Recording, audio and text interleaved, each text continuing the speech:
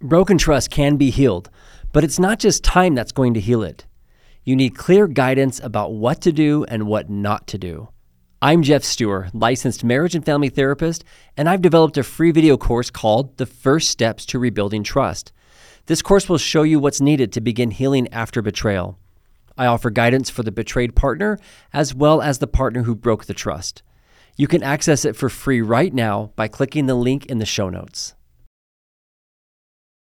We are taking a 1-month break from producing new episodes, so we are going to take the next month or so to revisit a few of our most popular episodes. We've got a back catalog of over 150 episodes, including the old Illuminate podcast episodes for all of you longtime listeners. So why are we taking a break for the next several weeks? Well, first of all, we're just trying to practice what we preach, and we're going to take good care of ourselves. We're pretty tired. We've been working really hard on an exciting major upgrade to the podcast, and we cannot wait to share it with you. But we need a few more weeks to get ready for this launch, and we want to do things in balance. Now, we do not want you to miss any of the upcoming announcements.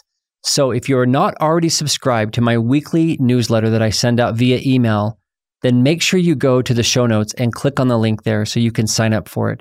Every single week, I write a personal message to everyone. I also share my latest relationship column, the latest podcast, and any announcements that are coming up. There's all kinds of great stuff in this weekly newsletter, so make sure you're subscribed so you don't miss a thing. Okay, well, let's jump right in, and I hope you'll enjoy this episode from our archives.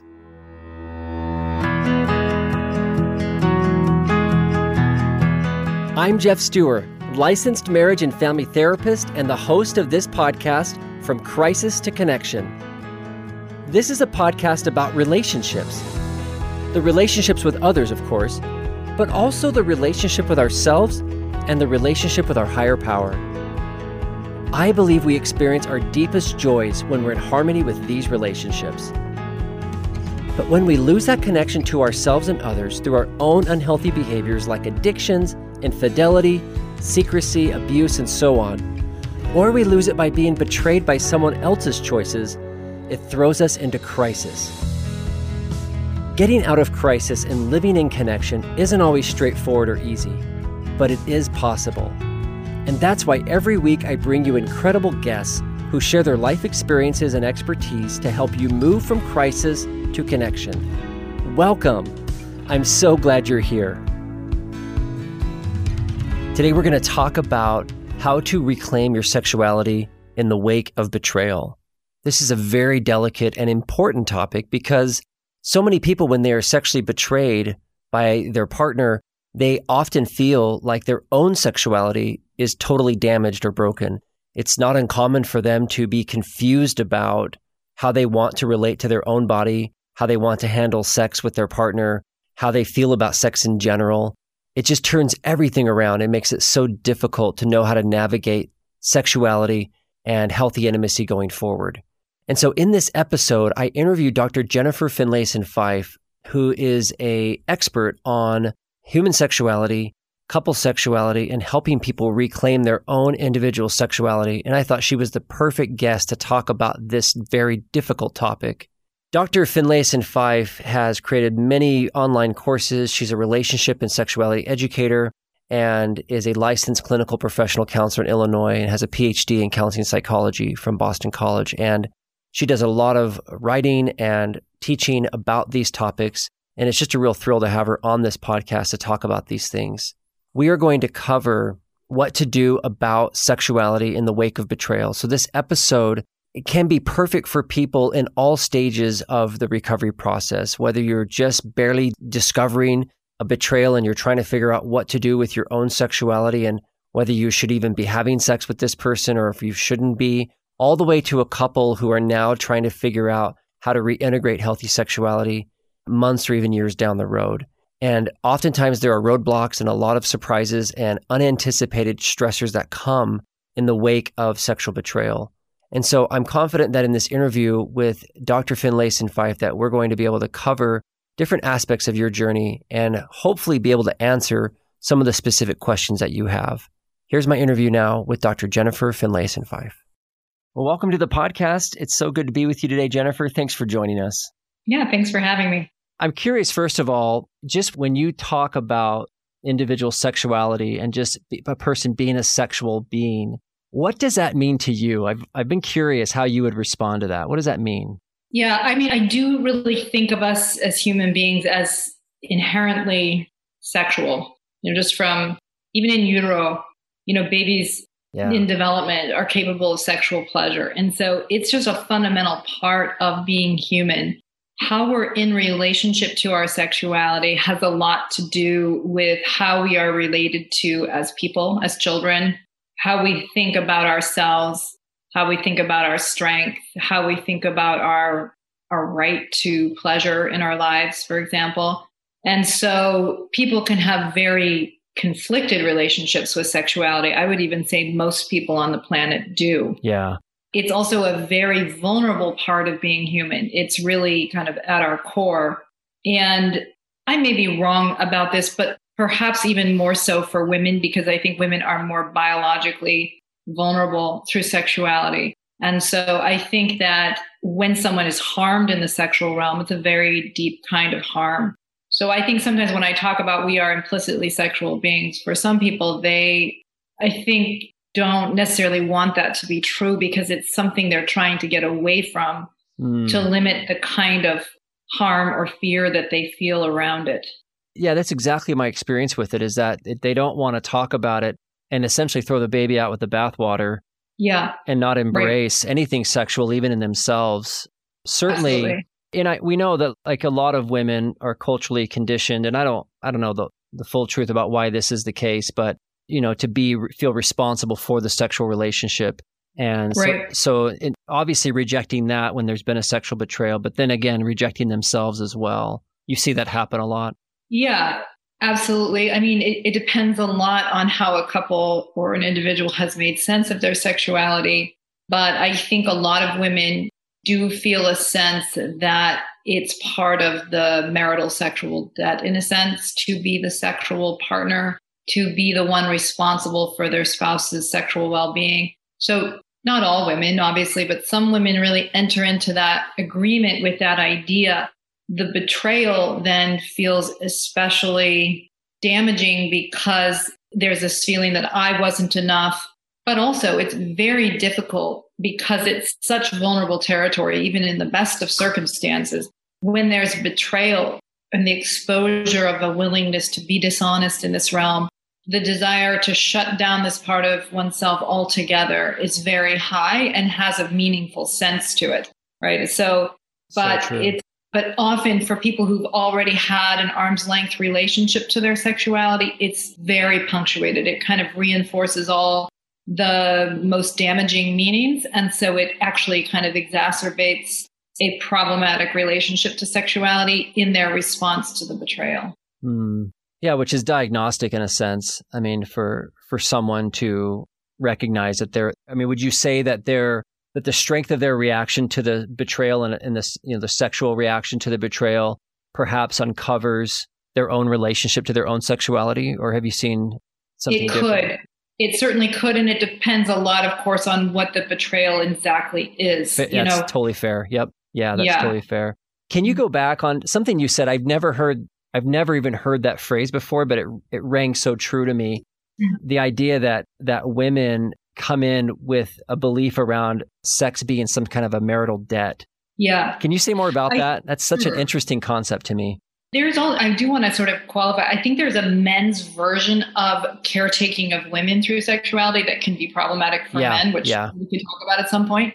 But I think a lot of women, especially the group of women that I work with, coming from religious cultures that are more male-centric around sexuality, there's this idea, often the women I work with were told by their mothers on their wedding day, never say no. Otherwise, he'll go to porn. Otherwise, he'll be unfaithful. Kind of, he's supplying you economically and he's putting the roof over your head. And this is your job, is you supply him with sexuality. And so there's this kind of implicit contract around sexuality as a service, as opposed to an act of intimacy. Like it's transactional. Yes. Yeah. Exactly. Well, and that really does punctuate then, I think, like you said, the betrayal or, the sexual betrayal in the sense of my offering, my debt, my part of the deal clearly wasn't enough. Right. That's where that gets so wounded. Absolutely. And also, that I sort of was expecting you to be the one who offers me safety, offers me a path in life. So there's an inherent dependency in that model. And when that gets exposed by the betrayal, that you aren't the good guy, you aren't the source of safety, you aren't the source of protection, you in fact could harm me and harm me in this very intimate way, it's extremely disorganizing. Because you want to trust that person. At least a lot of the people that I've worked with around this, they're very upset in part because they no longer have the source of safety in a complex world that they had imagined before that. And so it disrupts. They want very much to trust because they want that sense of security again. And I don't blame them for that. I mean, that certainly makes sense. But the exposure is an opportunity to grow into a deeper relationship to what is true, a deeper relationship to oneself, and possibly a better marriage. But often the betrayal itself is so disorganizing that it either breaks the marriage or it re-solidifies in a kind of higher contempt and higher distanced form. Yeah, no kidding. And that can be a hard thing. This is the work that you and I both do. I mean, this is a hard thing for couples to navigate their way out of because it involves, like we're talking about in today's episode here, your own individual sexuality and reclaiming that first, or as part of this bigger reclamation with the relationship. And that's right. And I mean, that's a lot to ask. That's a lot of work. It is. And, the thing about crises in life is that they are, in some ways, both the thing that can push us down when we were already maybe struggling, but oftentimes they are also the thing that allows you to really change something, address something, shift something. And these are very challenging moments. So I feel empathy for people who are going through that kind of crisis because you think it really could break you. But oftentimes when people realize, look, my spouse and I have been buying into a system around sexuality, around who we each are as individuals, about how we are as a couple that is broken. It's not working for us anymore. We want something better. And so that implosion becomes an opportunity to recreate a stronger relationship to one's sense of self. I've been depending on him. I've been asking him to give me a life. I was working with a couple last night where she's saying, I just kind of hooked my cart to your horse, and he was trying to be the best horse out there in the sense of superhuman. Okay. And then when she kind of saw this was driving resentment on both sides, that it was breaking apart, she's trying to figure out, how do I kind of stand in my own strength and not throw it away? And he was thinking, how do I hold on to my sense of self without needing to be needed all the time? Without needing to be the strong one, without needing to be the supposed, voice of clarity in any, given moment. And so they're growing into or striving to grow into a richer relationship with their own humanity and their own strength without an implicit dependency. That as they're doing that makes them more trustworthy people, but also people who can love out of desire as opposed to need for the other person's role to validate who they are. And so It's hard work, but it's very meaningful work. And it's really the work of human development. Yeah, no, I love that. And it really, to me, it goes beyond maybe even what the natural reflexes of healthy attachment are, right? Which is the drive to bond and feel secure with another person. But then it seems like on top of that, which we can't escape or undo, that's just part of how we're wired as humans. But on top of that, then we start dressing that up with a bunch of rules about how they're supposed to show up for us. And we basically surrender our own independence or our own humanity, as you put it, in the name of dependency, because it is a good thing to a certain degree, but it also needs to be balanced with that individuality and not, as I think Harriet Lerner says, de-selfing and becoming a script or a role or a player in this drama. Absolutely.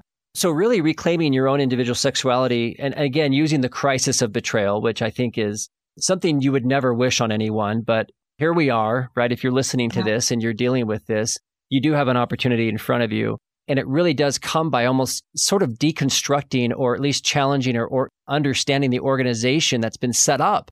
And a lot of the times completely subconsciously through conversations with your grandma or family culture or religion or these other things that just teach us how we're supposed to behave in intimate bonds.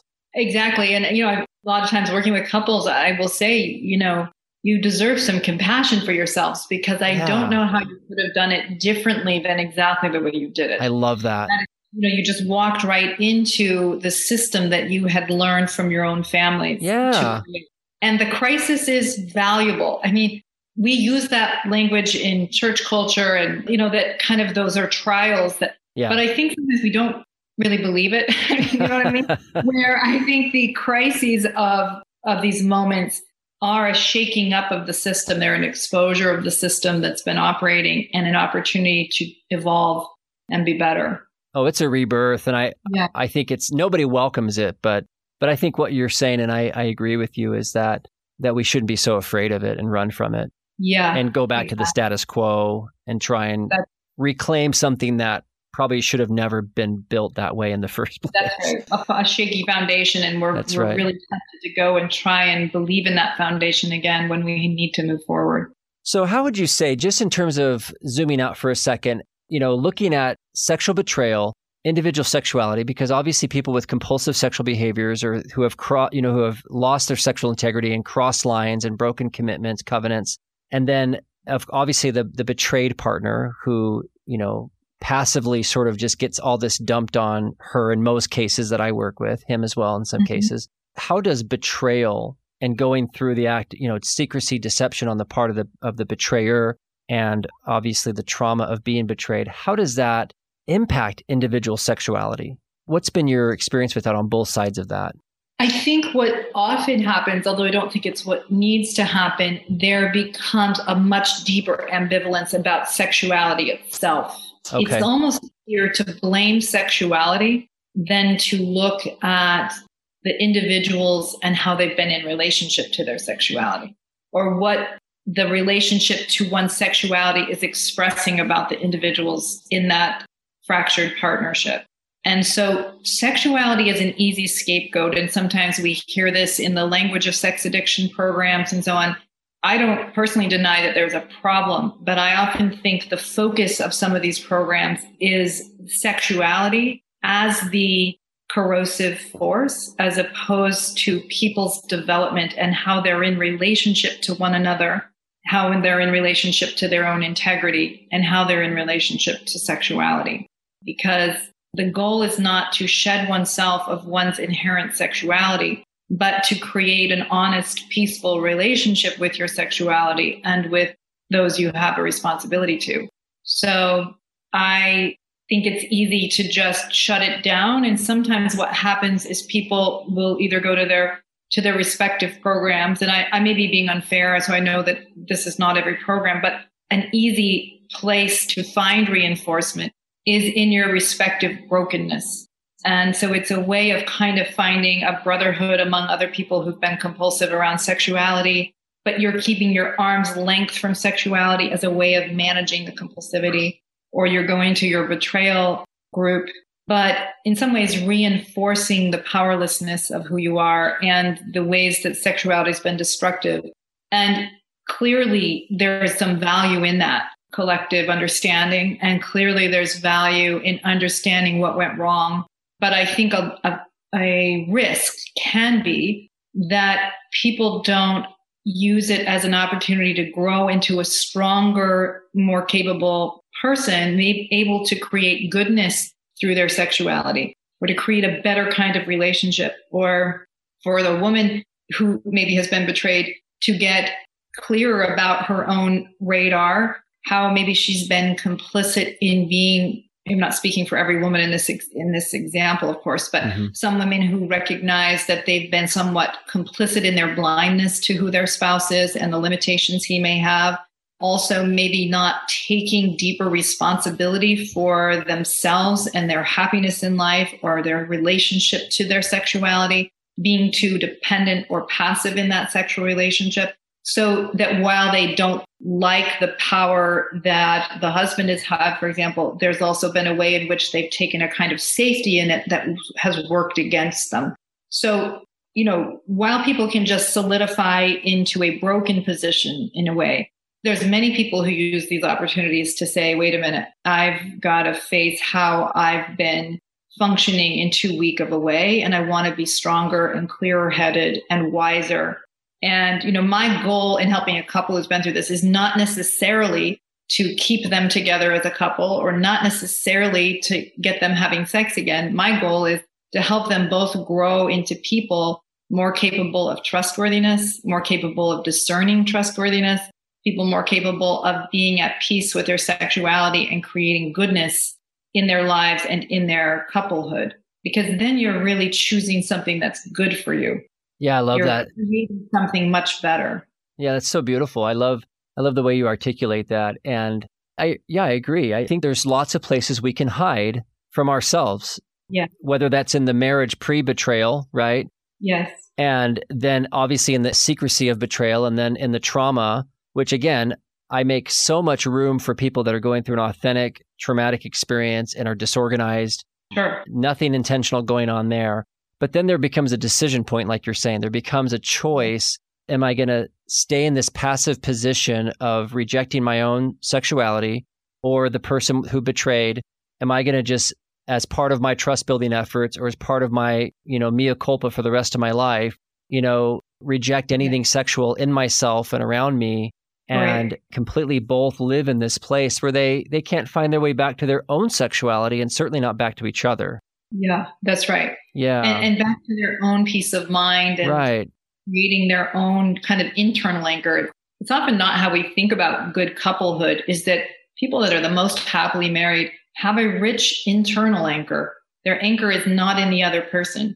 And they may deeply trust the other person, but in part because they trust themselves to discern, in part because they don't need the other person to be okay in life. I mean, a lot of our framing around romance and sexuality is, I need you, baby. I need this other person to make my life whole. But that's a much more vulnerable position when we're leaning on someone else to make us feel legitimate. And it sets us up for this kind of blindness and betrayal, either to betray or be betrayed.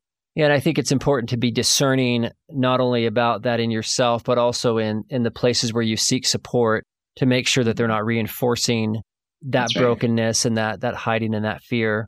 Yeah. So that, to your point, I think that's very wise to be aware of that these communities can be such a lifeline. They can also keep people stuck in a place developmentally that isn't going to serve them long term. And it has to be good help is always helping you need the helping source less. Isn't that the truth? I know. Yeah. Working ourselves out of a job.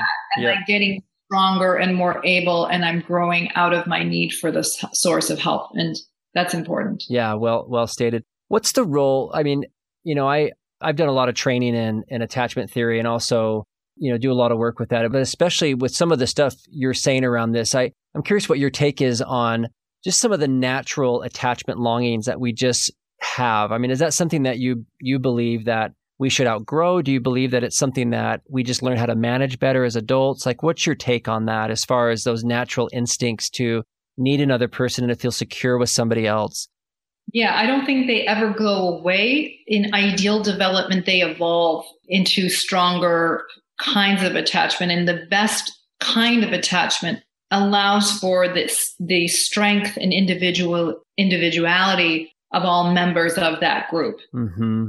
More dysfunctional attachments pressure some in the group to be silenced, some to be inflated, so that the needs of the ego and the needs for safety are getting played out in dysfunctional ways within that grouping, whether it's a couple, a family, a community. And so, Zion, or an ideal collection, or the body of Christ, is that the individuality and strength of all can be brought to bear for the well-being of the whole. Right. But it takes courage to do that because, what I sometimes say is real strength doesn't require weakness in others. But a lot of people want to feel strong by pushing down on the people around them. And this happens in marriage a lot, and often instinctively and unwittingly. I want to marry somebody who's dependent on me, who needs me, because then I'll have the upper hand and I won't feel vulnerable. And she or he will have to love me because they need me so much. And it's just nobody really admits that to themselves. That'd be strange if they did, but. But we can instinctively do that. Or the person who's like, I feel insecure in the world, I'm going to marry this person who seems so confident. So those are very typical ways to attach, but they can, if they're too rigid and you don't grow out of the dependency of being in either of those positions, it impairs your ongoing development. Yeah, no, I love that. And I love the distinction because I agree. I think it was Sue Johnson that says, individuation and attachment, differentiation and attachment are two sides of the same coin. And in my experience, having those natural longings of I want to be close to this person, I need comfort, seeking relief and solace in the care of another person, to me is sort of like the engine that drives us close to then reveal our individuality. That's exactly right. Right? Drives us to reveal our heart, our emotions, our needs, their desires, and all that stuff, instead of just, let me come to you and you just take care of me and I don't have to ask for anything. That's right. Right? Exactly. I think relationship exposes self and self exposes relationship. Like those are always, yes. One thing we talk about in the online courses I do is that we want two things, and they feel in our earlier levels of development like they compete with each other. And that is, we want to belong to someone else. We want to belong to a family, a partner, a group, but we also want to belong to our own individuality. Yeah. And when we're young, we feel like you get one or the other. But as you evolve, you realize you must make peace with both to really be happy. And that's what marriage helps us do. Absolutely. Yeah, I love this. I love this discussion. I think it gets so polarized, and I think it's unhelpful, right? To really favor one over the other. And the integration of it is so rich. It's been that way in my own marriage of almost 25 years. And as we've grown as individuals and really battled back and forth about these things, that tension it's such a beautiful little engine that just keeps us evolving and growing as a couple, as individuals. And I think it's a great program, quite honestly. It is. It is. Yeah. Yeah, that's fantastic. So in terms of steps, in terms of like thinking about how to move forward, if somebody's listening to this discussion and thinking, okay, I've been betrayed and I really have lost any interest in sex, sexuality, anything sexual in myself, my partner feels threatening to me. And we'll just speak from the framework of a woman who's been betrayed, just for simplicity's sake. Mm-hmm. And if you're a man listening to this and you've been betrayed, forgive me, but just flip the rules. But where would you have her start? Where would you have her start in terms of starting to make peace and reintegrate and reclaim her own sexual self, her own sexuality in her healing journey? Well, so maybe what I would say is, if I were working with someone in that position, what I first want to do is just, first of all, normalize that it makes good sense to reject intimacy with somebody that has been harmful. I mean, so yeah, exactly. That good sense. It's completely in line with reason.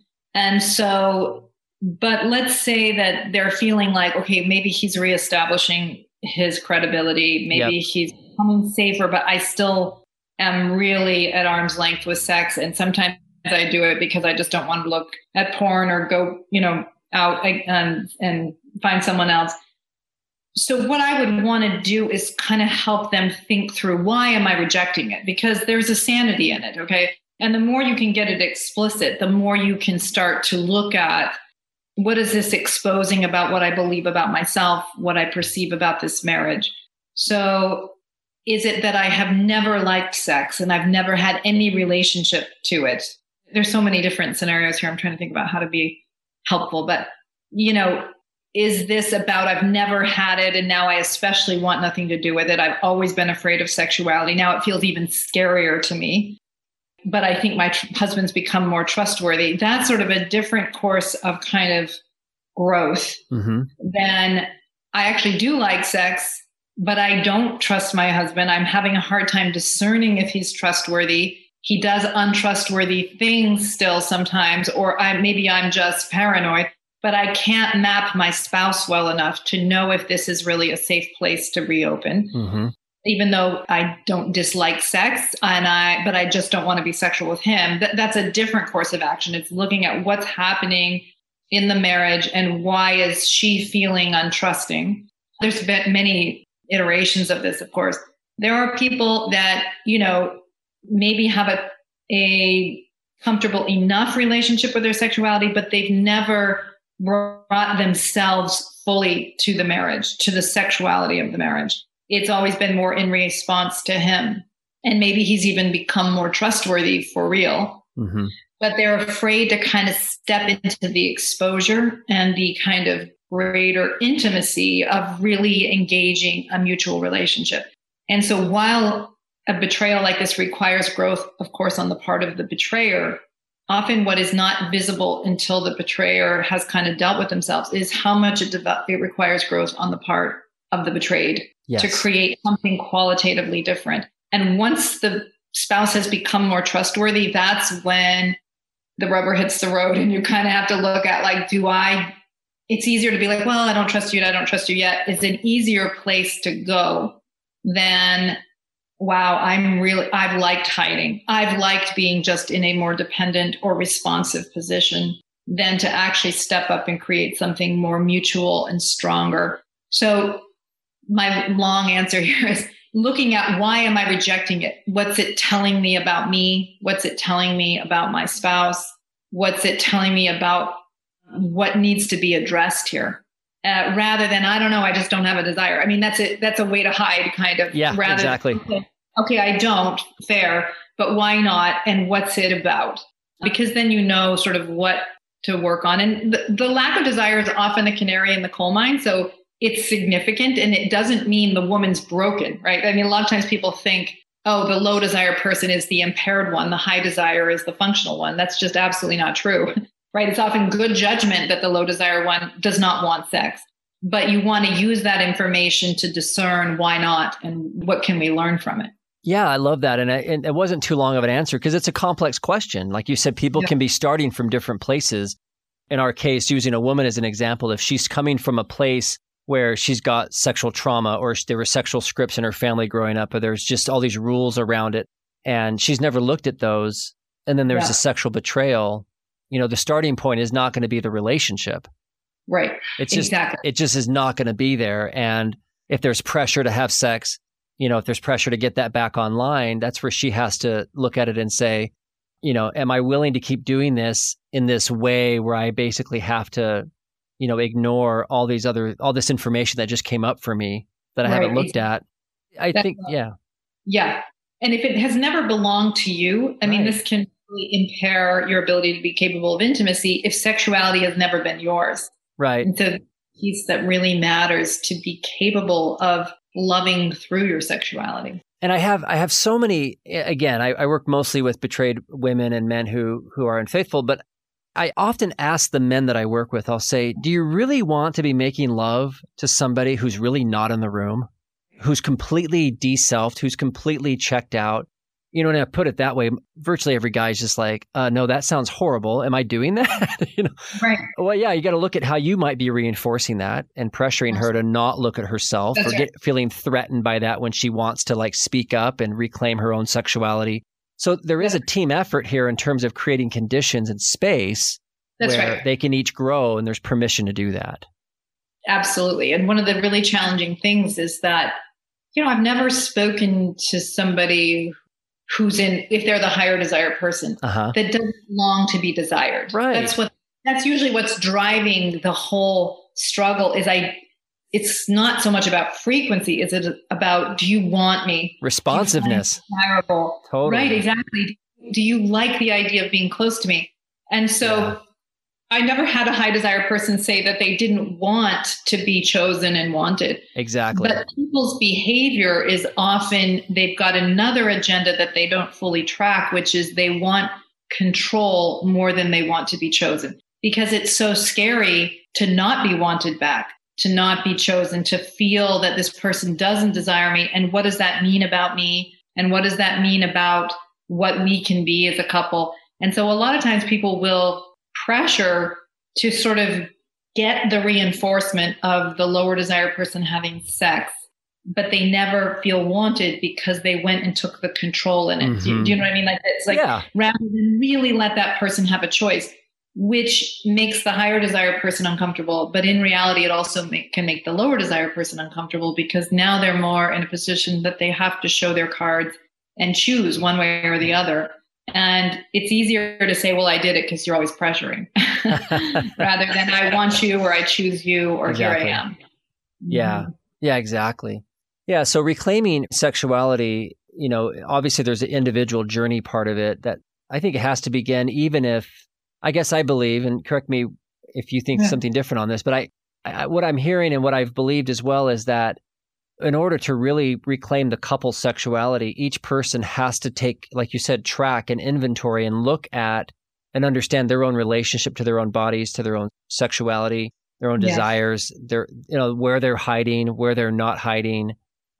There's just a lot of things to examine and look at. And to me, it's like, how rewarding to have two people fully embodied, fully present, showing up for this really fun activity that, can be so rewarding for both people, instead of having, both people play out roles, or one person subverting themselves to another person or a role. Those just sound so dark and depressing to me. And lonely, ultimately. Yeah. Ultimately lonely, and So feeling lonely. like there isn't, I think people feel like love isn't really real in that frame, because there's a kind of utility in it. Maybe there's a kind of safety or a role-based marriage in it, but they don't ever feel the freedom of really loving and being loved through their sexuality. And, I think that's what higher development allows and really facilitates, is you start to have this experience of being loved and loving through your whole body. And it's a sacred marital ritual, really. It is. Marital unions are sacred because they produce growth in people. They can be painful. They can be strained. I'm not trying to put any Pollyannish understanding of marriage. I understand marriage can be hard at times, and because it is a driver of our development.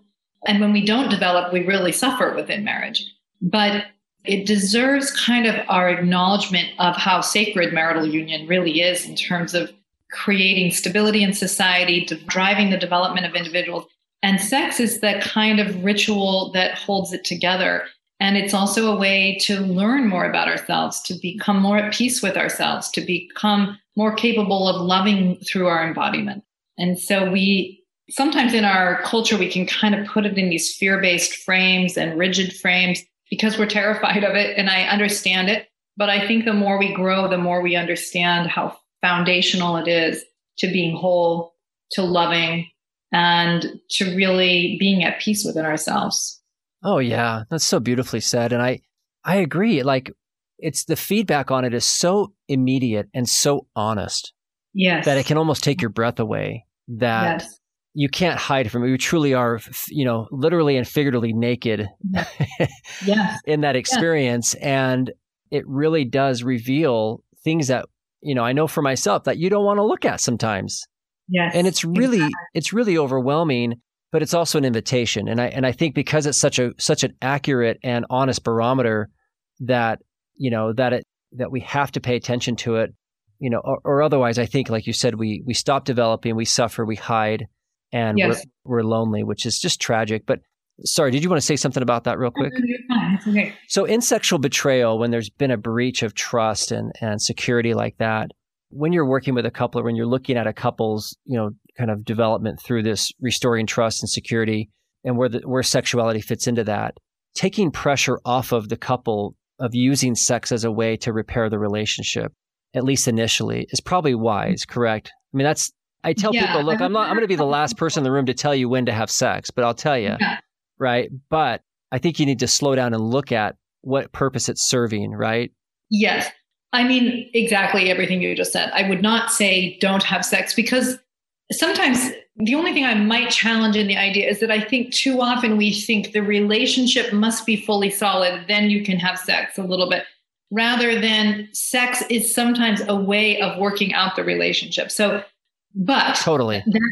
So I just want to make sure I'm not sounding like I'm giving that sort of unidirectional picture. Yeah. But clearly, I think When there's betrayal, often people have very ambivalent feelings, though. They're kind of like, never touch me again.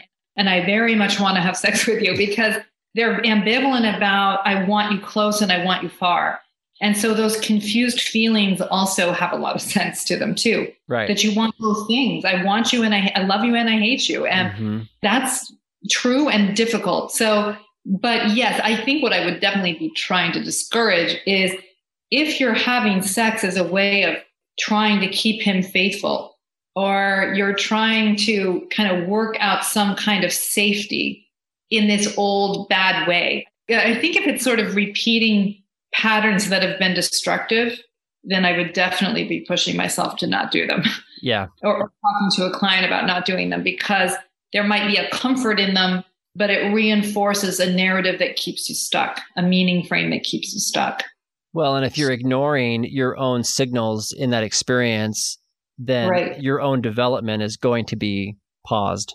That's right. And you don't trust yourself anymore. That when you're betrayed, the first place you have to reestablish trust is with yourself, with your own ability to monitor what's real, to not make decisions that are self-betraying, right, in the name of security and that sounds easier than it is. I mean, it can be really tempting to want to just trust someone again, that you have lots of signals telling you they're not trustworthy, because you want so much for it to be what you want it to be. And if you don't act in ways that are trustworthy with yourself, you're going to have a very hard time trusting someone else. Yeah. And so that individual, reclaiming and healing your own sexuality starts with paying attention to, I love the way you put it, in terms of trusting yourself and not betraying yourself in terms of going into places that aren't safe or staying in something too long, or that's right. There's so many ways that can show up.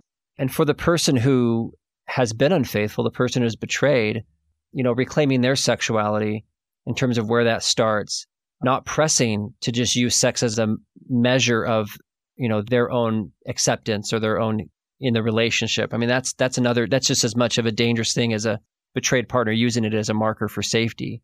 Yes, exactly right. Yeah. Yeah. And so just as we wrap up here, I mean, there's so much here. Obviously, we could talk for hours about this. It's just so endlessly interesting to me. And I hope our listeners just talking through this stuff, because it really does hit close to home. It's our own growth. It's our own development. And it weaves in and out of the bedroom, but it's very much our lives in terms of coming together in close proximity to someone we care about, especially if they've hurt us. And then how do we navigate that? There's just so much here that is just rich and beautiful. But I'd love to hear from you, just as we wrap up, what growth have you seen as people really lean into this work, as they have the courage to ask questions about what they're doing, why they're doing it, looking at this other person across from them, owning and understanding their own rules and such around their own sexuality, their own emotions. And as they start to put all this together, what growth have you seen? Well, that's the best part of this work is watching people grow into deeper peace within themselves and in their relationships, and even watching that their kids settle down, even if the kids weren't really aware of what was happening in the marriage, that the kids actually seem happier, more at peace, because the growing peace permeates throughout the family. But, what I think is 1,000% true about life and development and why faith as a concept is a virtue, is that it requires the ability to do hard things up front, to face what's true, to face the disequilibrium and the disorganization in looking at what's true, and tolerating all the anxiety and discomfort of that reorganization. Where if you can just go blind, pretend it's not there, you can kind of stave that off. But meanwhile, you have all this dysfunction that's happening in your life and ultimately will make you miserable. People that grow are willing to take that right up front, deal with the discomfort in it, deal with the exposure in it, and then enjoy the benefit.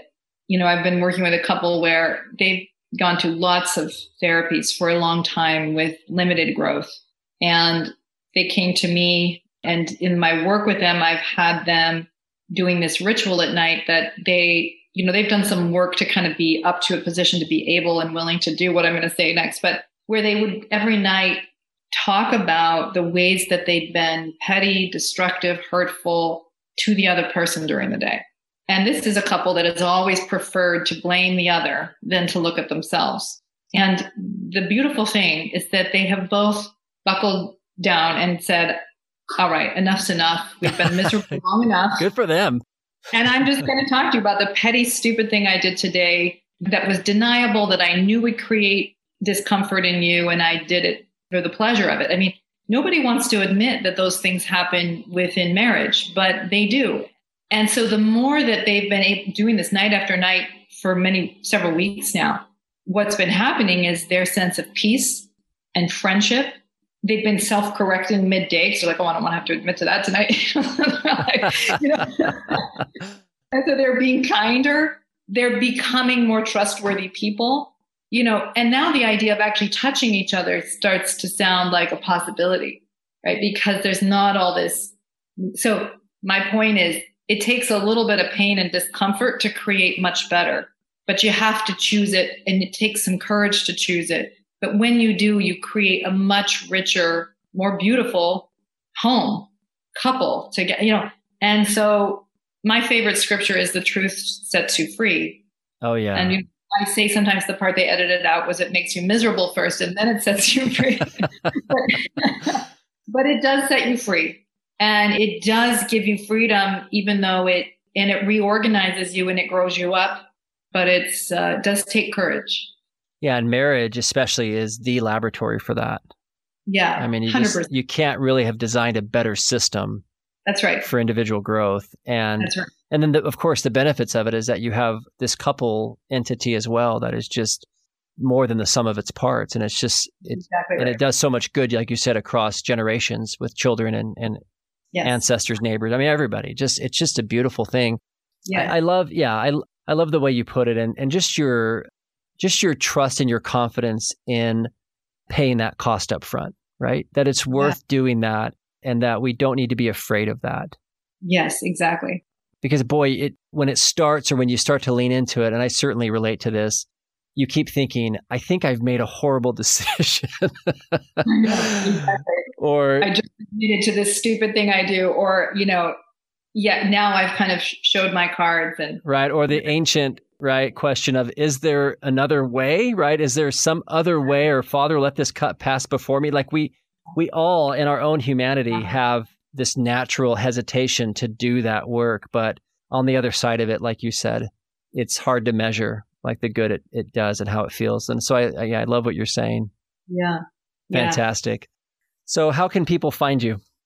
So my website is just my name, which is finlaysonfife.com. And then I have their free podcasts and online courses that I do for couples and individuals around sexuality and intimacy and their emotional and sexual relationships.